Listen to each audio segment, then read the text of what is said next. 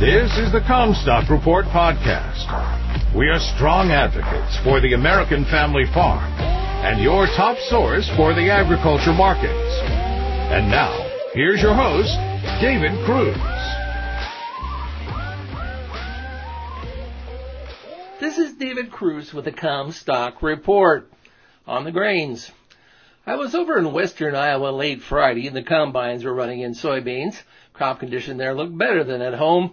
There was even some green corn, something we had not seen here for a while. The forecast here is warm and clear, perfect for the harvest to get going. They were hoping to wrap up the early harvest. They've been going fast, rolling up around bales of stalks.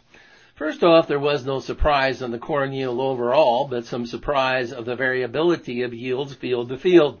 Some fields that looked as good as others fell off.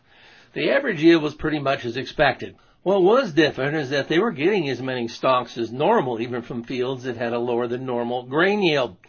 That tells us that the plants were there to finish this crop when they ran out of water. Harvest here will be early and short-lived.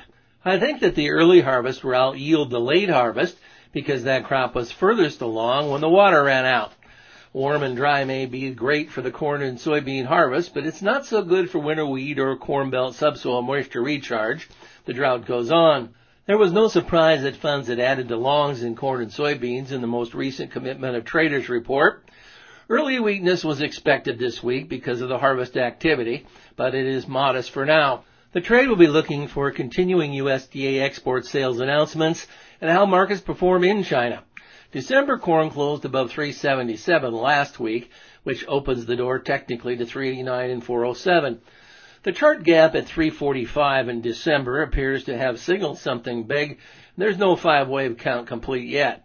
Weather is negatively impacting corn the world over, and the crop should be binned. Our local ethanol plant narrowed their basis to a nickel under. When the market is going up and the basis likewise tightens, something's going on. They were accepting 17% moisture corn. Farmers forward sold a lot of $8 to $9 cash soybeans being delivered now, and are selling more off the combine for $10 a bushel. Farmers appear to be more interested in selling soybeans than cash corn. I'm going to be more contrarian and bin mine. I'm looking for a friendly quarterly stocks report. I think that China will continue to be a strong buyer that it has become, and that the La Nina could impact South American production. Along with no subsoil recharge here and inflation, there could be a lot of upside potential in soybeans next spring. The market is already telling us to plant more soybeans next year. The rally is timed nicely to the fall election. Talk of $10 cash soybeans along with COVID payments is less coincidence than one might think. Donald J. Trump says that China wants him to lose.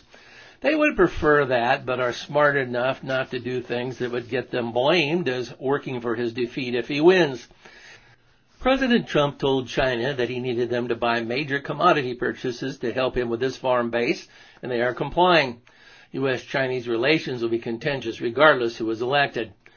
The U.S. dollar was up Monday. The dollar has been tracking opposite of the stock market, which was lower. The fundamentals getting the most focus by these markets is the next tranche of COVID aid stimulus that is tied up in knots in Congress. It was looking like there was a little progress towards something last week before the RBG passing and the disruption that her potential replacement caused to strip the gears of anything else they were working on. The U.S. economy has recovered about as much as it is going to without additional stimulus. A broad base of stocks were no longer driving the last rally, just a few tech stocks as the breadth narrowed. The Fed says monetary policy will not be enough to keep growth going and is telling Congress that fiscal stimulus is needed. They're telling Congress to go ahead and spend money and the Fed will make some more out of thin air. The problem is that the government has no actual cash, and any stimulus is debt financed by creating new money from cyberspace by the Fed. They are wrapping everything up tighter and tighter into this ball of GDP created by fake money that pays no interest. Can the strings break? On the hogs, Packers killed 2.587 million head of hogs last week. That was 14,000 fewer than the comparable week a year ago. How can that be? Did someone create a strategic reserve of hogs someplace?